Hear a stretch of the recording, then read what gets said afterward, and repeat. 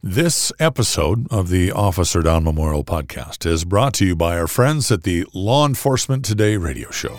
Check out the Law Enforcement Today radio show and podcast, which started as a podcast in 2017. It's a syndicated radio show broadcasting to millions of people every week.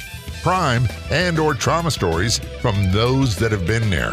Hosted by a retired police sergeant. Find the Law Enforcement Today podcast on major podcast platforms or online at letradioshow.com. That's letradioshow.com. Hi, everyone, and welcome. I'm Sheriff Scott Rose from Minnesota, and I'm your host for today's new episode of the Officer Down Memorial Podcast. Walking eastbound.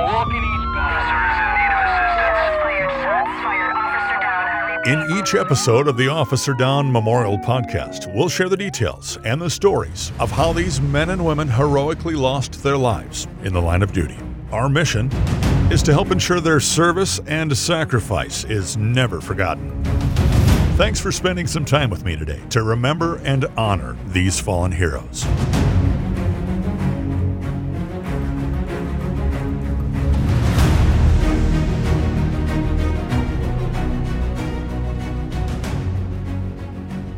Tiger Woods made his professional PGA Tour debut at the Greater Milwaukee Open 4 days after winning his third consecutive U.S. Amateur Championship this year. I guess, hello world, huh? First tournament as a professional, Tiger Woods. There's really nothing for me to accomplish in amateur golf. It's time to move on, test my game out here. I know I'm good enough to do it. It's just a matter of doing it. A victory would be awfully nice too. Wow, this thing is launched. A mile in the air, just right of the flag. This year, Atlanta, Georgia was the host of the Summer Olympics. A century ago, a 29-year-old Frenchman gave voice to a fragile, ambitious idea, powerful enough to unite the world. His name, Pierre de Coubertin. His idea, to restore the Olympics after an absence of 1,500 years. Tonight, a record 197 countries have come to Atlanta for the Centennial Olympic Games. And the Centennial Park bombing at these Summer Olympics killed 2 and injured 111. 1:25 this morning, thousands of revelers at an open-air rock concert in Centennial Park.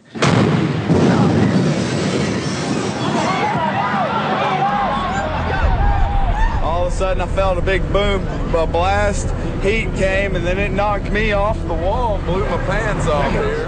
Move up the street! Everybody needs to move up the street! Authorities said the device appeared to be a pipe bomb loaded with nails and screws designed to penetrate human flesh. More than 100 people have been injured. 2 are dead.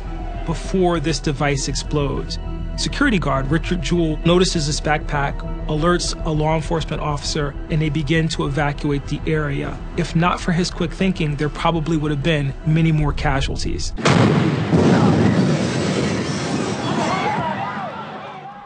The year was 1996.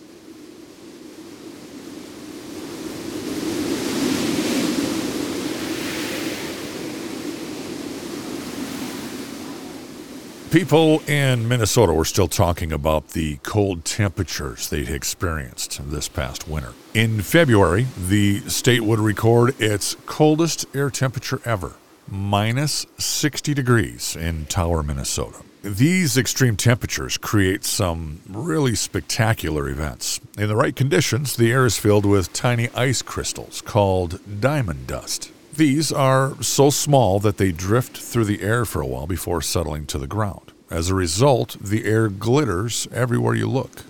At this temperature, you get thick layers of ice growing on the interiors of double-paned windows in your homes. Sometimes your doors will freeze shut. Sometimes you'll hear creaks and pops from the walls of your house as the building materials in it contract and settle because of the temperature. When you open up the front door to go outside and you let that blast of frigid air in your home, it sucks the moisture out of the house and it turns into a rolling fog. Vehicles won't start. Schools are all closed. Water lines start freezing to your home. Sewer lines start freezing from your home. Even your city water tower can freeze during these extreme cold temperatures. Fast forward to May. It was finally spring in Minnesota. Skies were cloudy with a light breeze and temperatures in the mid-50s in the south central county of Rice County. Troy Dunn retired from Rice County as their sheriff in 2021 and was a young patrol deputy for the county back in 1996. In 1996, we had 23 licensed deputies. That included the sheriff and chief deputy and 2 sergeants, 1 patrol sergeant, 1 investigative sergeant. And we had 2 jails at the time, a 36-bed downtown jail that was built a long time ago and been retrofitted a number of times, held 36 people. And then we opened an annex up at the new Faribault prison. We leased a building from the state, and we had our work release annex up there. And when you got hired with the sheriff's office, you always had to start in the jail, and then you would get promoted out. That's how it was up until about 1996. We hired our first outside deputy that didn't come through the jail. Like the others, Troy started as a jailer or a detention deputy, hoping to work his way up to patrol. So a deputy would give the jailers a break, and you could go home if you lived in town. So then you'd take a squad, run home and eat or whatever, and the deputy would sit in jail for you while you were covering and stuff like that. And I would stop cars. If I'd see something flagrant, I'd stop cars, and I'd come back to the jail with a drunk driver, and they're like, "You're a jailer. You're not supposed to be arresting people." But I was still licensed, and so I had Jim Anderson would say, "Don't stop any cars." And then all of a sudden, I'm in pursuit, County Road 19. Troy was a young, enthusiastic deputy just out of college. He was excited to start his full-time career on the road. John Warren Liebenstein was another deputy serving there in Rice County. John was 40 years old at the time and had served with the Rice County Sheriff's Office for 9 years, starting in the jail, then patrol, and most recently as an investigator. So how I met John is Dave Schweistal, the sheriff. When I was going to Alec, I went and introduced myself, and, I never had any run-ins with the sheriff's office and no negative things, and just said, "Hey, Sheriff, wondering if you got any spots open." He goes, "Well, if you want to be a special deputy, I need guys to work dances and stuff like that." And so that's how I met John Liebenstein. John Liebenstein and I were both special deputies for the sheriff's office in the late 80s, and we would work dances primarily at the Northfield Ballroom. And there would be 3 or 4 of us, and the place was packed, and almost every, time we worked, there would be some fights. And College Town, and then you've got, College Town butted up to the South Metro, butted up rural, Minnesota. And, sometimes the farm boys and the city slickers didn't always get along. And so that's how I got to meet John, and we became friends. And then that's how we found out that you did a good job there. Then Dave would give you an opportunity later on if you want to apply for the sheriff's office, you get hired in the jail. And then if you, did okay in the jail, then you get promoted out to the road. And so that was the progression that John and I went through. He started, probably 2 years earlier than me as a special deputy, because John was farming, and then he got his degree in law enforcement, and said, I need to do something where I get some benefits for my family and still be able to farm a little bit. So that's how he got into that career, where I just came right out of high school, and that's how our paths crossed. And John was a big boy, big farm boy. He's strong as an ox, but yet he was very soft-spoken and could talk to people and talk people down. But if things got out of hand, it was sure nice to have him there with, 2 tree trunks for arms and just picking people up and helping us break up these large fights and stuff like that. John and Jean started dating right after high school in 1974. John and I met in June of 1974, and it was a blind date that was set up by a mutual friend of ours. And, it was was Jim and his girlfriend at the time, and John and me then, that went to a concert together, and had a fantastic time. And then, a few days later, he's calling me for a date. So that's how it went. So he grew up in Dundas, which Dundas is a small farm community between Faribault and Northfield, the two big towns in Rice County. Faribault's 25,000, Northfield's 20,000 population. Dundas is about 1,000 people. Back then it was probably, 800, but a very rural farming community.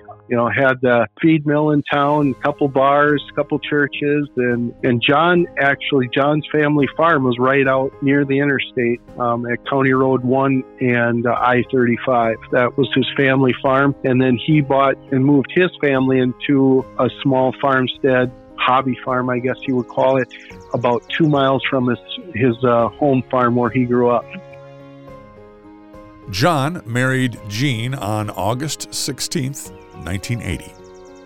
They would eventually move to the country to raise their kids in rural Rice County.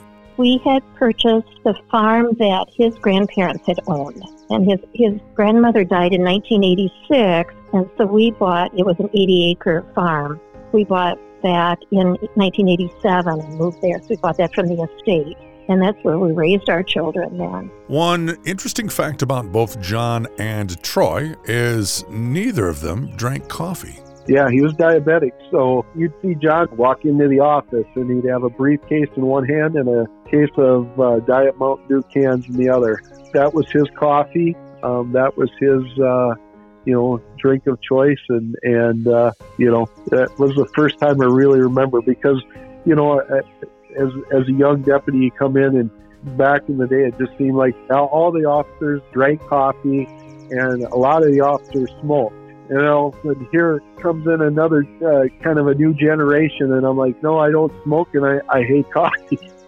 And so I'm drinking Pepsi and Diet or Mountain Dew, and then John's like, well, that sugar's not good for you either. You need to drink this Diet Mountain Dew. And then all of a sudden, that's, I would bring a 6-pack on my night shift. That was my coffee for the night. And after a physical or something, they're like, do you drink coffee? What do you for caffeine? And I said, well, I probably drink a 6-pack of Diet. And they're like, what? You can't, that's not good. You need to cut way back. Well, John brings it a case. But yeah, that was funny. So yeah, thank you, John, for your gift of Diet Mountain Dew. John was everybody's friend, and he always had a smile on his face. You very rarely, I would maybe see a few of the sad stories or the sad face looks, but always had a smile, always greeted people, was helpful. He'd jump in the car and run over to a neighbor's house if they needed help with something. He was like this rock, but he was also a big teddy bear. And I know a lot of people described him as a big teddy bear. He had that soft spot. Very much a family man.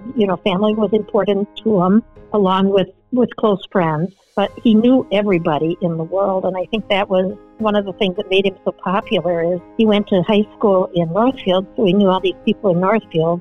We went to church in Northfield, but then his family church was in Faribault, so he knew all these people in Faribault. Plus, he worked in Faribault, so he knew the county. He knew the whole county. John quickly worked his way up the ranks to investigator. And he was one of those guys who was always there to help. He was a guy that you could always count on. He was great with people. He could talk to anybody, and people were comfortable with him. They were comfortable talking to him. He had a way of, ferreting out information, when he was investigating a case, and, given a chance to think, he knew the questions to ask to get answers for, which, makes a good investigator. John was one of those guys who could talk to you man to man without judgment. He could get you to take ownership for your mistakes and help direct you into a direction that would help find more closure for the victims. He was just as comfortable talking to suspects as he was victims. He was just a giving, caring person who loved his family, he loved his community, and just wanted to be there to help. Rice County is in central Minnesota. It's home to just over 67,000 residents. It's located on U.S. Interstate 35 that runs from the Minneapolis-St. Paul metro area south through Iowa, Kansas, and Missouri to Kansas City before it starts to veer southwest through Kansas, Oklahoma, and ending almost 1,400 miles later in Laredo, Texas. Having a busy U.S. highway running through your county can create unique challenges for a county sheriff's office. Rice County butts up to the 7-county metro area, so we're on the south side of it, and we don't have all of the resources like you hear about or you see about in the media and such that the metro departments have. So we are outstate Minnesota, which means State Patrol does not have 24/7 on-call coverage or on-the-road coverage. So at 3 in the morning, when the trooper goes home, or if we're lucky enough to have 2 troopers, they would go home. Then the interstate was up to Rice County to respond to calls on.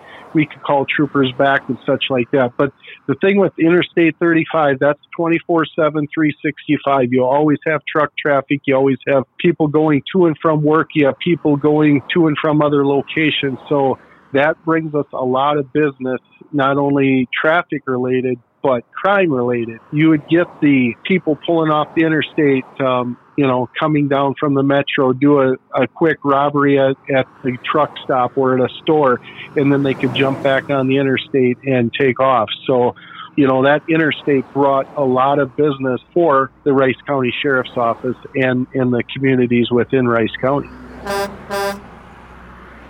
It was Friday, May 3rd, 1996, in Prior Lake, Minnesota. Prior Lake is considered an ex-urban city, 20 miles southwest of Minneapolis in Scott County, Minnesota, about 35 miles north and west of Rice County. An ex-urban area, or exurb, is considered an area outside the typically denser inner suburban area of a metropolitan area, an area that has an economic and commuting connection to the metro area, which in this case would be the Minneapolis-St. Paul Twin Cities metro area. Prior Lake Police Officer Wade Erickson was dispatched to the Priordale Mall to take a stolen vehicle report. There, a man explained that he had parked his 1991 candy apple red Lincoln Town Car for a brief time over the lunch hour, but he'd left the keys on the seat, and when he returned, the car was gone. While Officer Wade was taking the stolen report, Scott County Sergeant Rittmeyer, who was also on patrol that day, ran a license plate of a vehicle that matched the stolen vehicle, occupied by one male driver. Earlier that morning, 17-year-old Timothy Chambers, a junior at the alternative school in Chaska, didn't want to go to school. He told his mother he was sick. He didn't feel good. He stayed home while his mother went to work. And around noon, he left his house and walked to TJ Hooligans to fill out a job application. TJ Hooligans was a local pub located in the Priordale Mall. After leaving Hooligans, Chambers was walking through the parking lot when he came across a red Lincoln Town Car with keys on the seat. He saw that as an opportunity.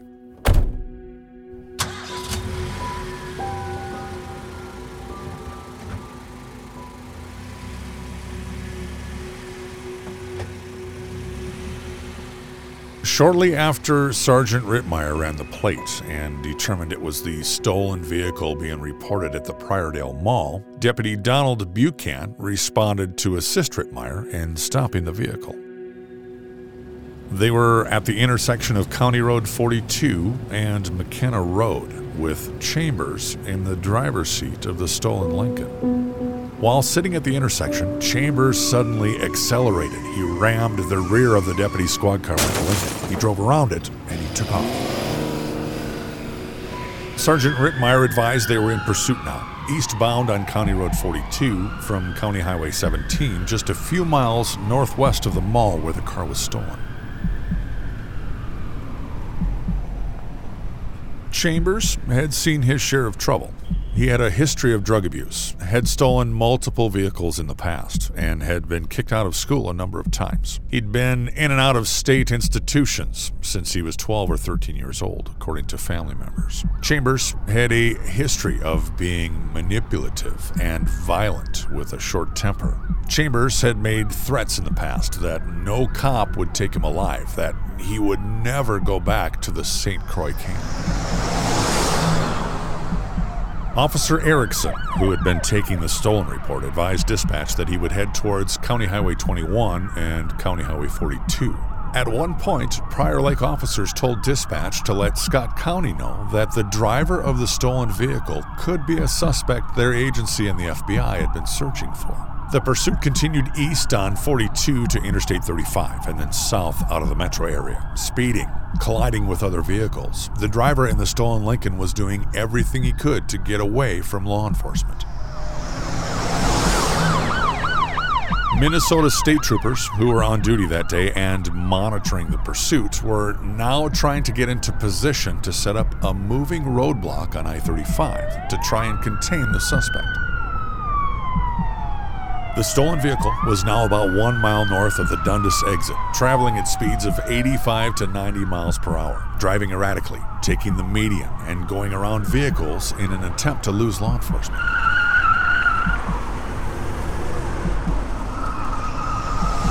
It was now 1:06 p.m. They had just entered Rice County, and additional state troopers and deputies were there, trying to get into position to help with the pursuit, including Dakota County Deputy Eric Ramstead, who was the 3rd squad in the pursuit. As the pursuit came into the Burnsville-Lakeville city border, Lakeville police officer Michael Parks also joined the pursuit.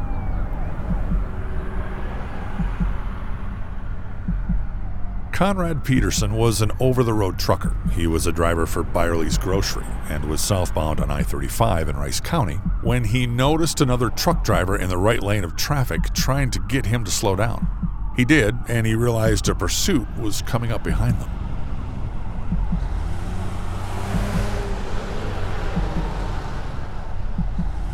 These two semi-drivers did what they could to help slow down the pursuit, driving side by side down I-35.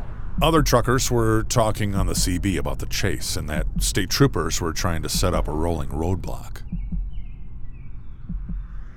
That morning started out like any other morning at the Liebenstein residence. Just that morning when he went to work, we were discussing, what we had going on for the weekend and what we wanted to accomplish.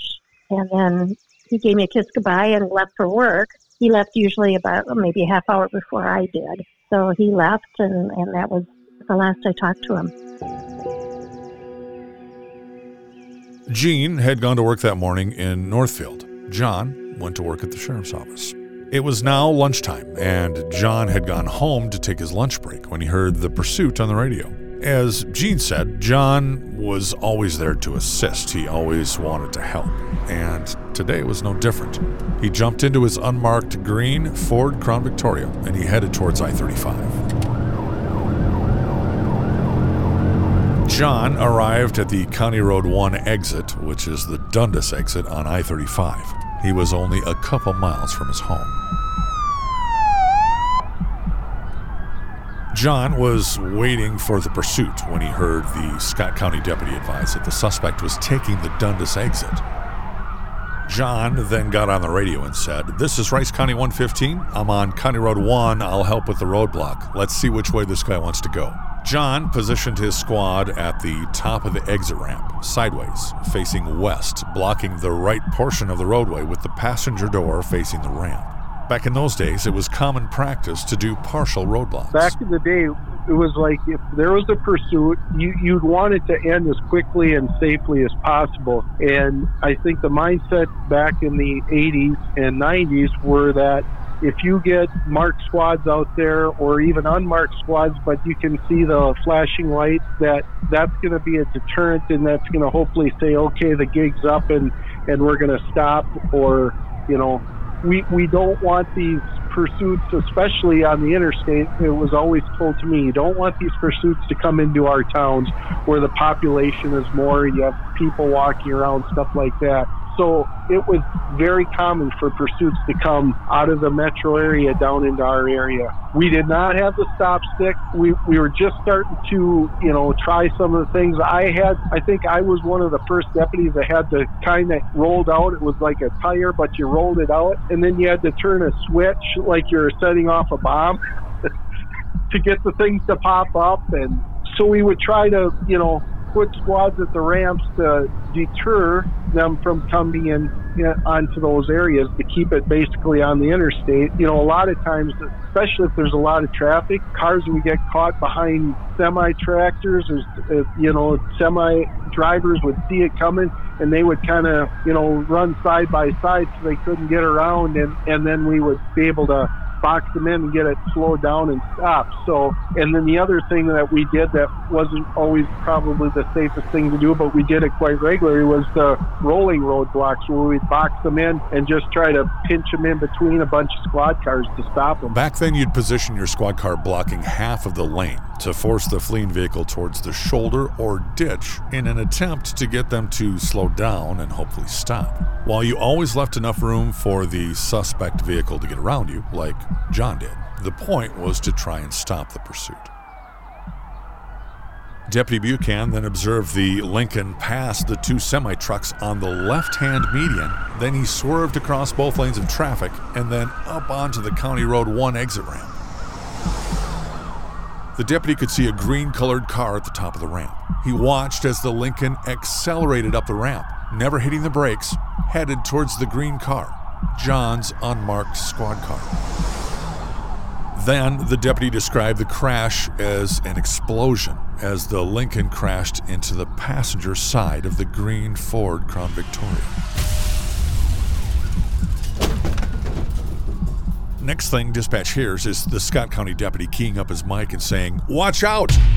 Then, with a panic in his voice, he advised, "He took a squad head on. Officer down. Get an ambulance." As officers arrived, they could see the Lincoln had crushed the passenger side of the green Crown Vic, pushing it approximately 200 feet off the roadway at the corner of County Road 1 and I-35.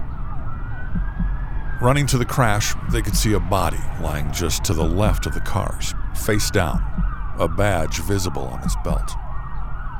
John had been ejected from the squad on impact.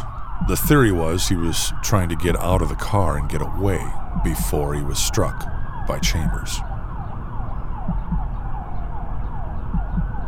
Officers carefully rolled John over. John's eyes were slightly open, pupils dilated and fixed. He was not breathing, and there was no pulse. Officers immediately started to administer oxygen and CPR, but quickly determined, due to his injuries, that he was dead. There was nothing they could do. There were media helicopters flying overhead, and the officers there didn't want them photographing or video recording John, so they covered him with a yellow plastic sheet and waited for the ambulance. Chambers was still seated in the driver's seat of the Lincoln. He was conscious and appeared disoriented. He was handcuffed to the steering wheel, waiting for medical.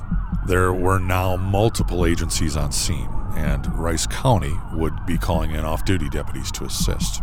Retired Rice County Sheriff Troy Dunn was one of those off-duty deputies that day. I had worked the night before. I was working like 6 to 2. So I was done, got up, and was just kind of hanging out at my house, getting ready to, go back to work in a few hours.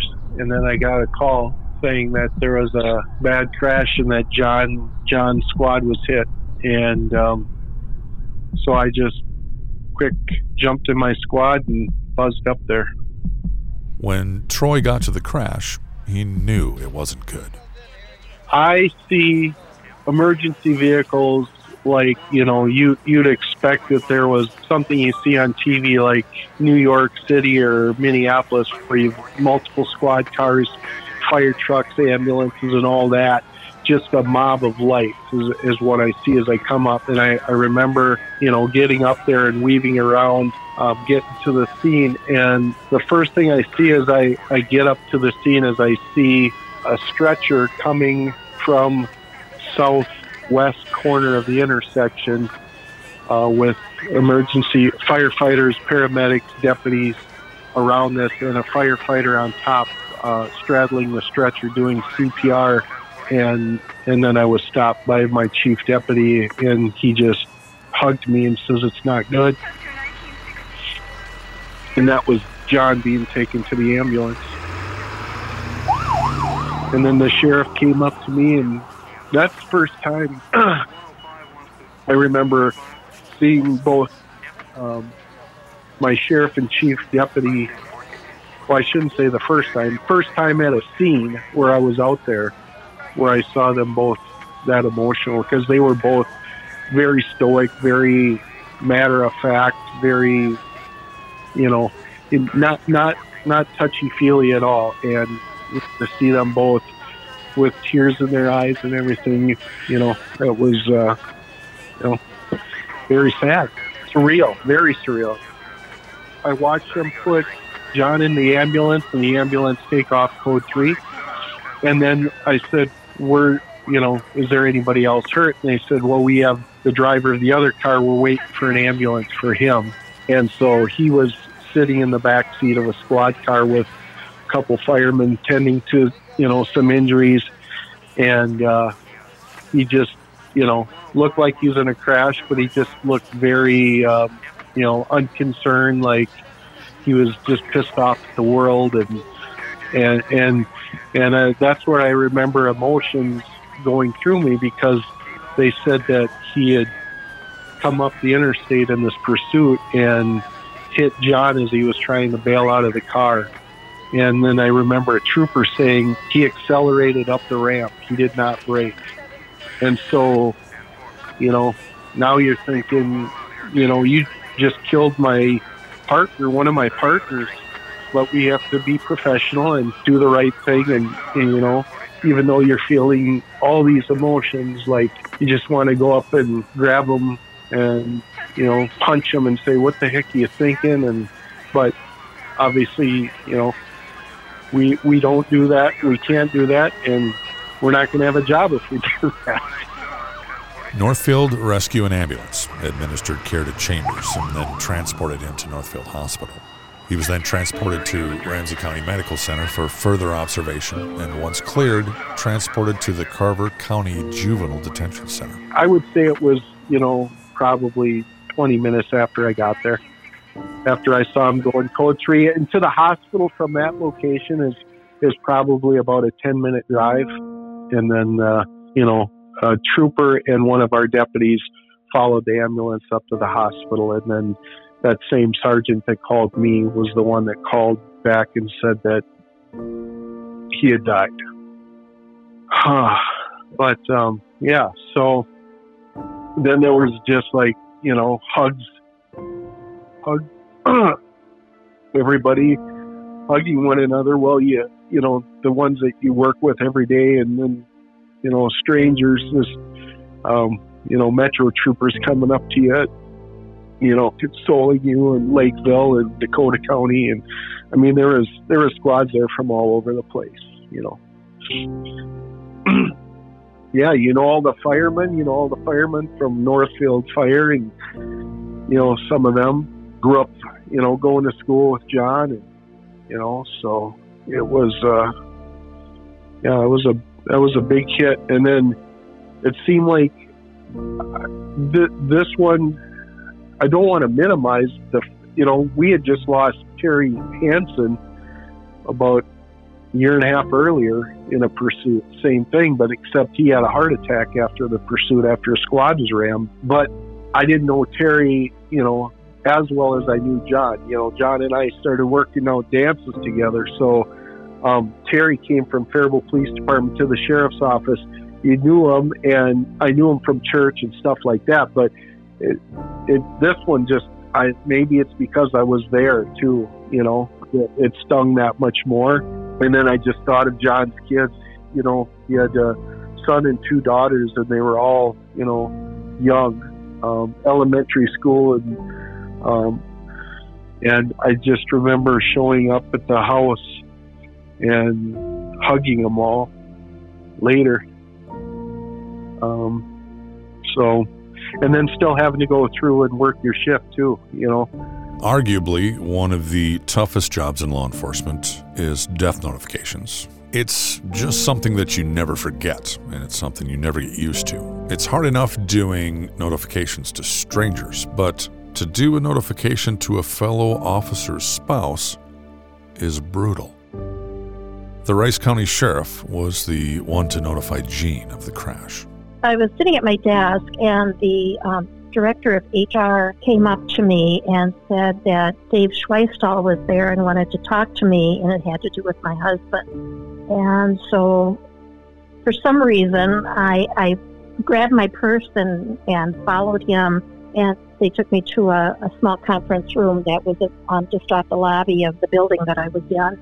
And that's when Dave told me what had happened. In law enforcement, we're trained to be compassionate and to be caring, but also to be direct and to the point when doing death notifications. We're trained to avoid using vague terms to describe death.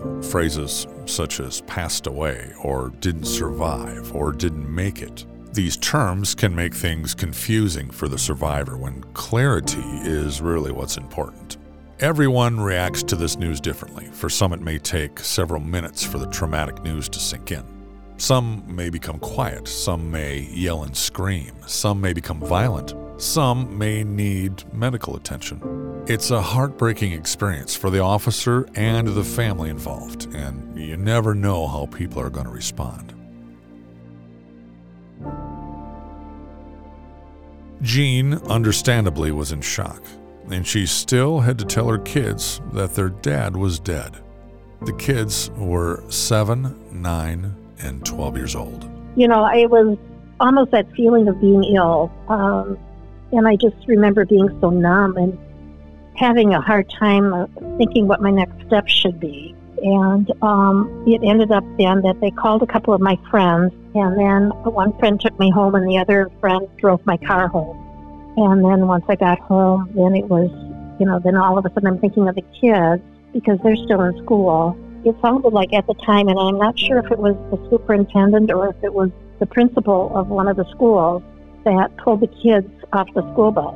And then somebody from the sheriff's department went and picked them up and brought them home. The reconstruction of the crash determined that Chambers was traveling at between 93 and 98 miles per hour when he ran into John's squad. The reconstruction also determined that Chambers was given ample room by John to go around him, about 12 feet. However, Chambers chose to ram John's squad, and he never hit the brakes. The damage to John's car and the stolen Lincoln showed Chambers purposely rammed John's car. The damage was so well centered that the wheels of the Crown Vic were undamaged, yet the passenger compartment was crushed. The damage to the Lincoln was all to the front end, with the wheels crushed in place, facing straight ahead. Chambers was indicted on 4 counts: murder in the first degree of a peace officer, murder in the second degree while committing a felony, theft of a motor vehicle, and fleeing a peace officer in a motor vehicle causing death. On Tuesday, May 7th, over 2,000 mourners attended John's funeral in Northfield. It was held at the one of the Lutheran churches in Northfield, a Lutheran church, and it was just packed. And all the sheriff's office staff took turns standing guard at John's casket, and just seeing volumes of people, both from Rice County and then officers from all over, that came to pay their respects. And then, that was a very long day, but it was heartwarming to see the support for the family. It was just so perfect, for such a tragedy, but to see the support. And I still remember Jean, John's wife and artist, his mom, saying, "This is just amazing." She's like, "I'm so tired, but I don't want to leave anybody waiting in line that came all this way, And then I remember the procession out there, and just the miles of squad cars, emergency vehicles, emergency services, and going from Northfield out to Rolling Green Cemetery, which was, close to where John lived, and having to park out on the county road and then walk in as a department with John's casket and back to the gravesite and, putting your hand on the casket and just everybody had their sunglasses on, sunny day out there, but you could still see the tears just rolling out from behind them. The bagpipes out there in that cemetery were just so, it was just, I hate to use the same word, but it was surreal. It was just so,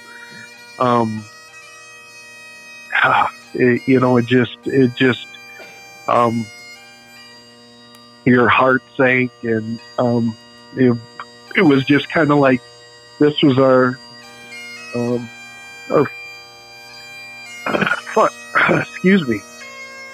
final goodbye to John.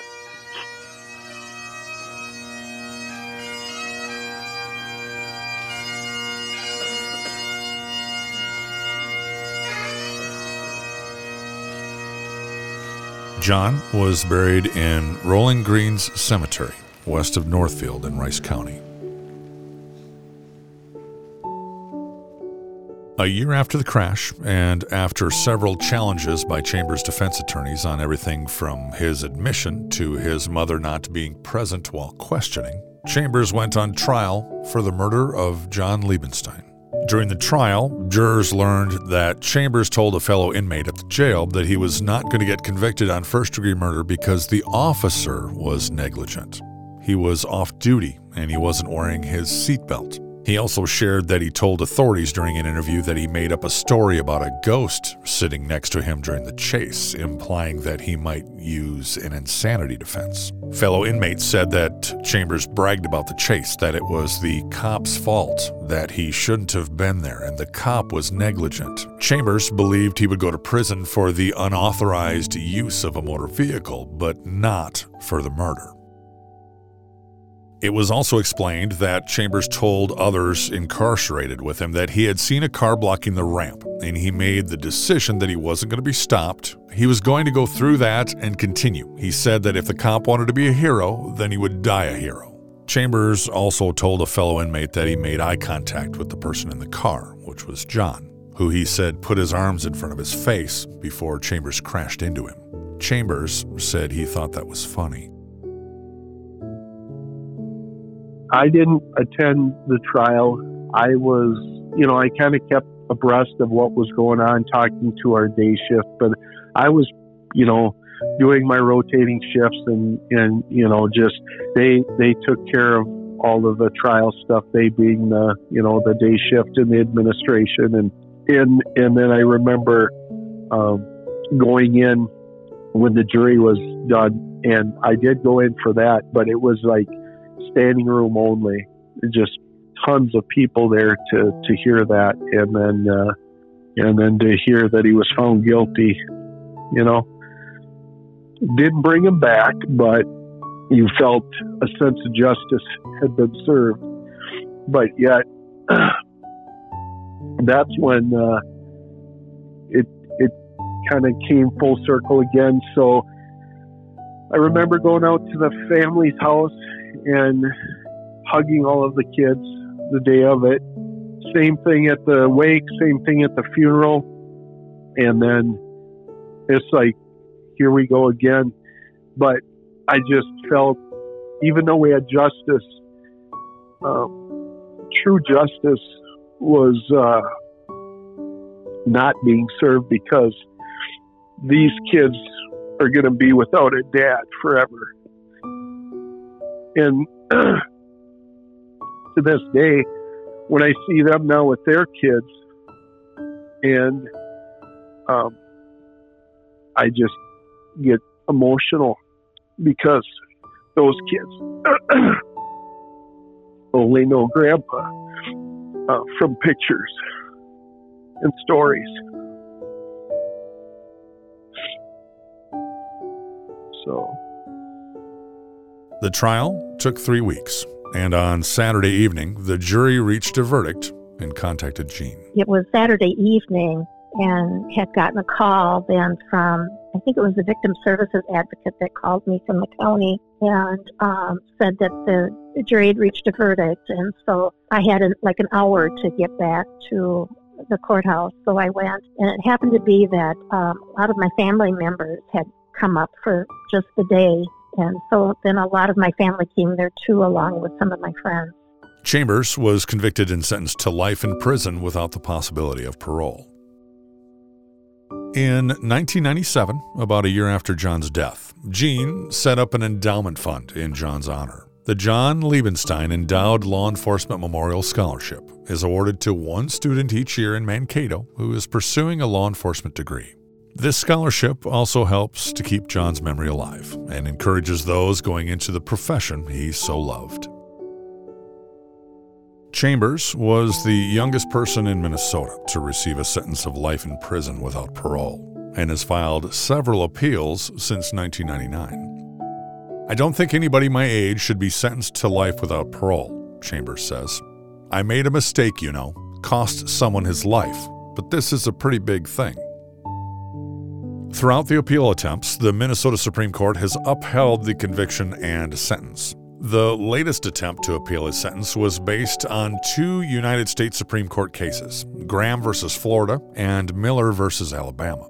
In Graham v. Florida, the United States Supreme Court held that a sentence of life without the possibility of release imposed upon juvenile non-homicide offenders constitutes cruel and unusual punishment in violation of the Eighth Amendment.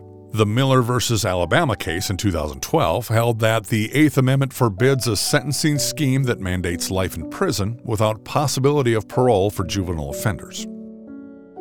The Minnesota Supreme Court held that Graham v. Florida doesn't apply to this case because it only applies to non-homicide offenders and does not apply to those convicted of homicide, and Timothy Chambers is not entitled to the benefit of the Graham rule. The Minnesota Supreme Court also stated that Timothy Chambers is not entitled to the retroactive benefit of the Miller rule in a post-conviction proceeding. Chambers' life imprisonment without the possibility for parole was upheld by the Minnesota Supreme Court, and they ordered he would serve the sentence as pronounced.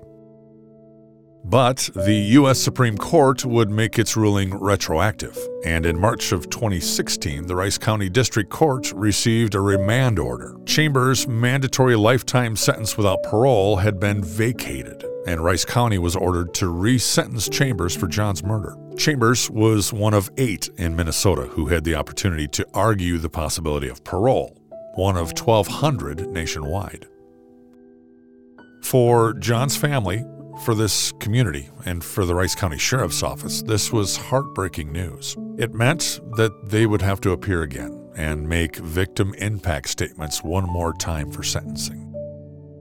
The U.S. Supreme Court came out with a ruling and said that you can't sentence a juvenile to life in prison, and so they said that he was going to have to be brought back for resentencing.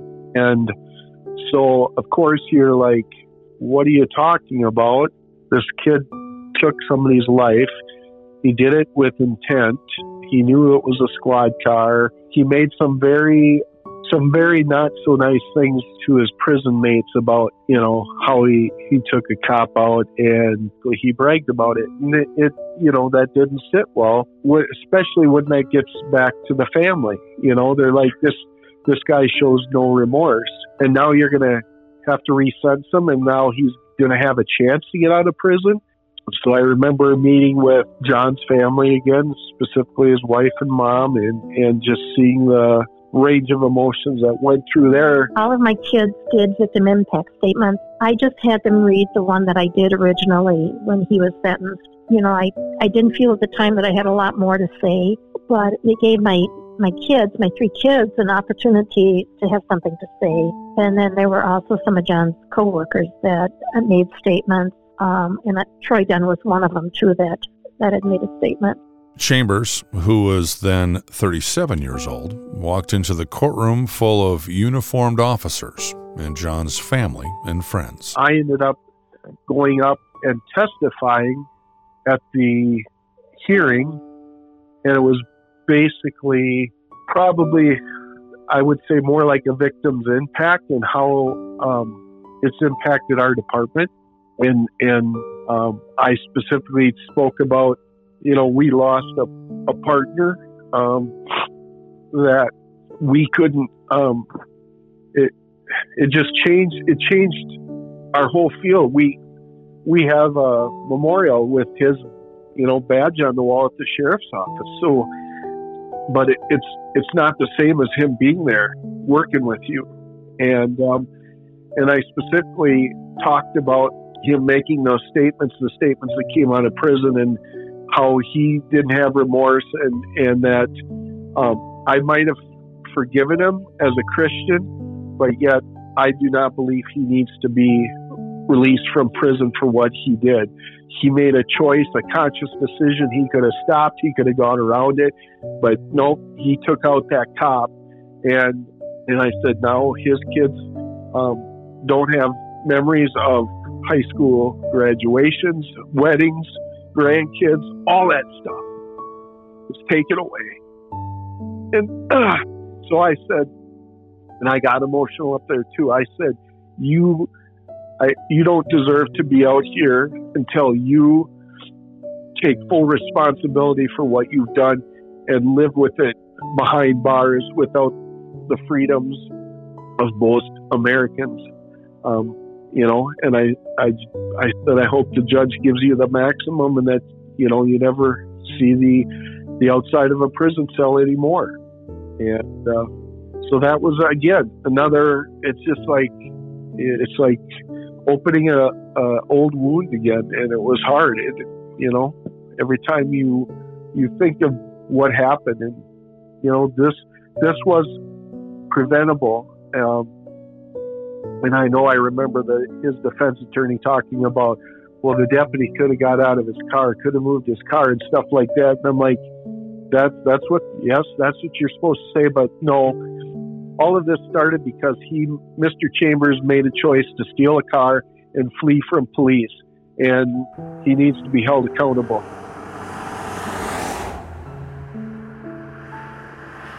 In May of 2013, more than 100 law enforcement officers, friends, and family of John Liebenstein turned out on a Saturday morning to dedicate 25 miles of Highway I-35 as the Deputy John W. Liebenstein Memorial Highway.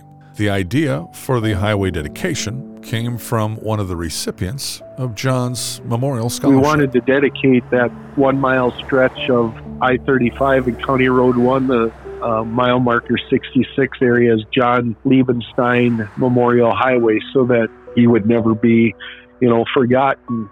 And, people would be reminded when they drive by that the people that knew him would look at it and say, oh, I remember John. And then other people drive by and say, I didn't know who this John was, but I looked it up and heard his story, and I'm very sorry for your loss. So, but we ran into problems saying, no, you can't put it down on the interstate. We can't do that. It's too many signs, so we're just going to let you have the ramps.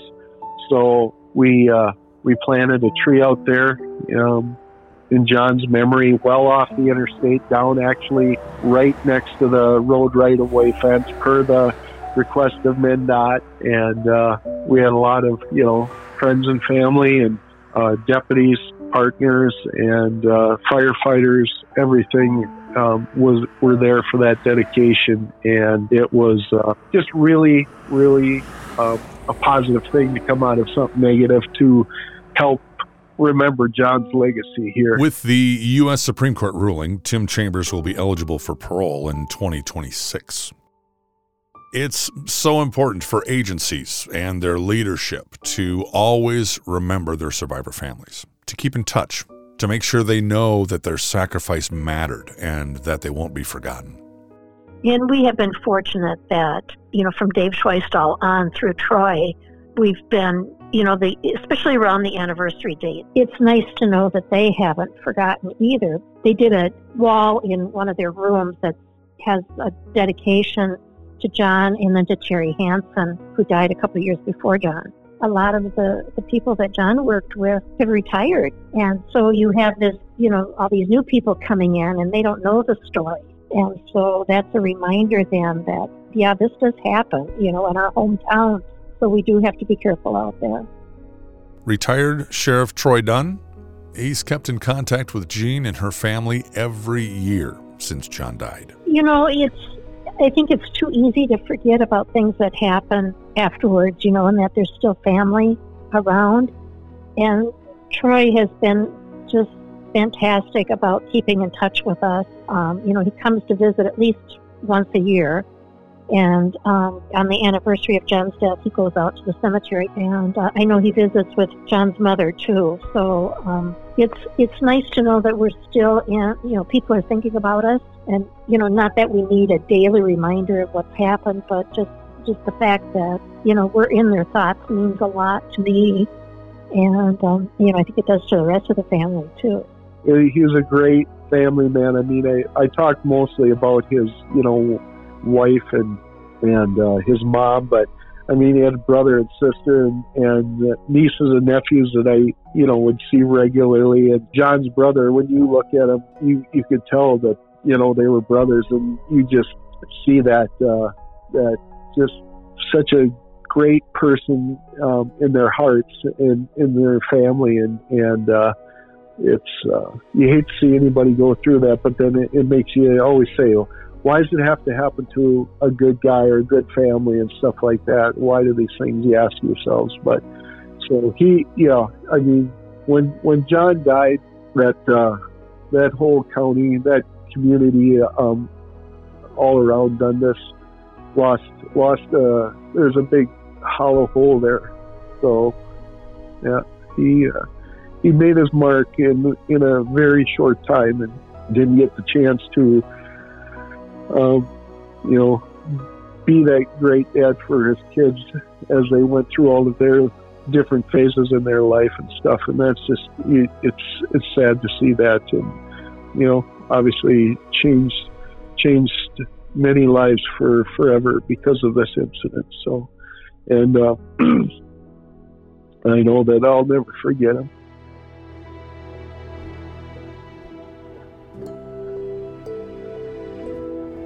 John Warren Liebenstein was a hero.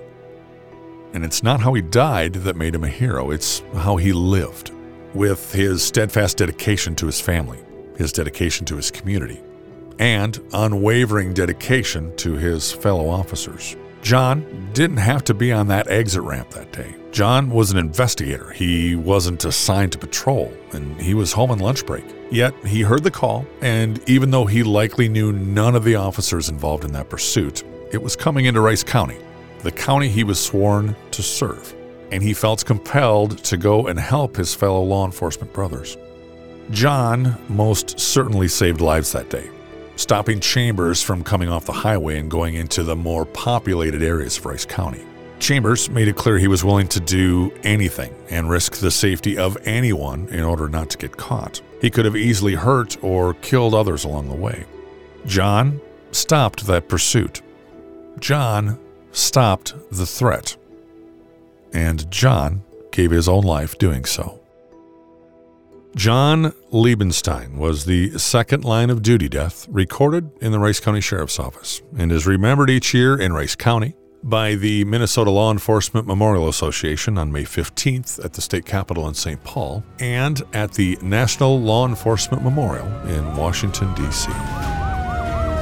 Walking eastbound.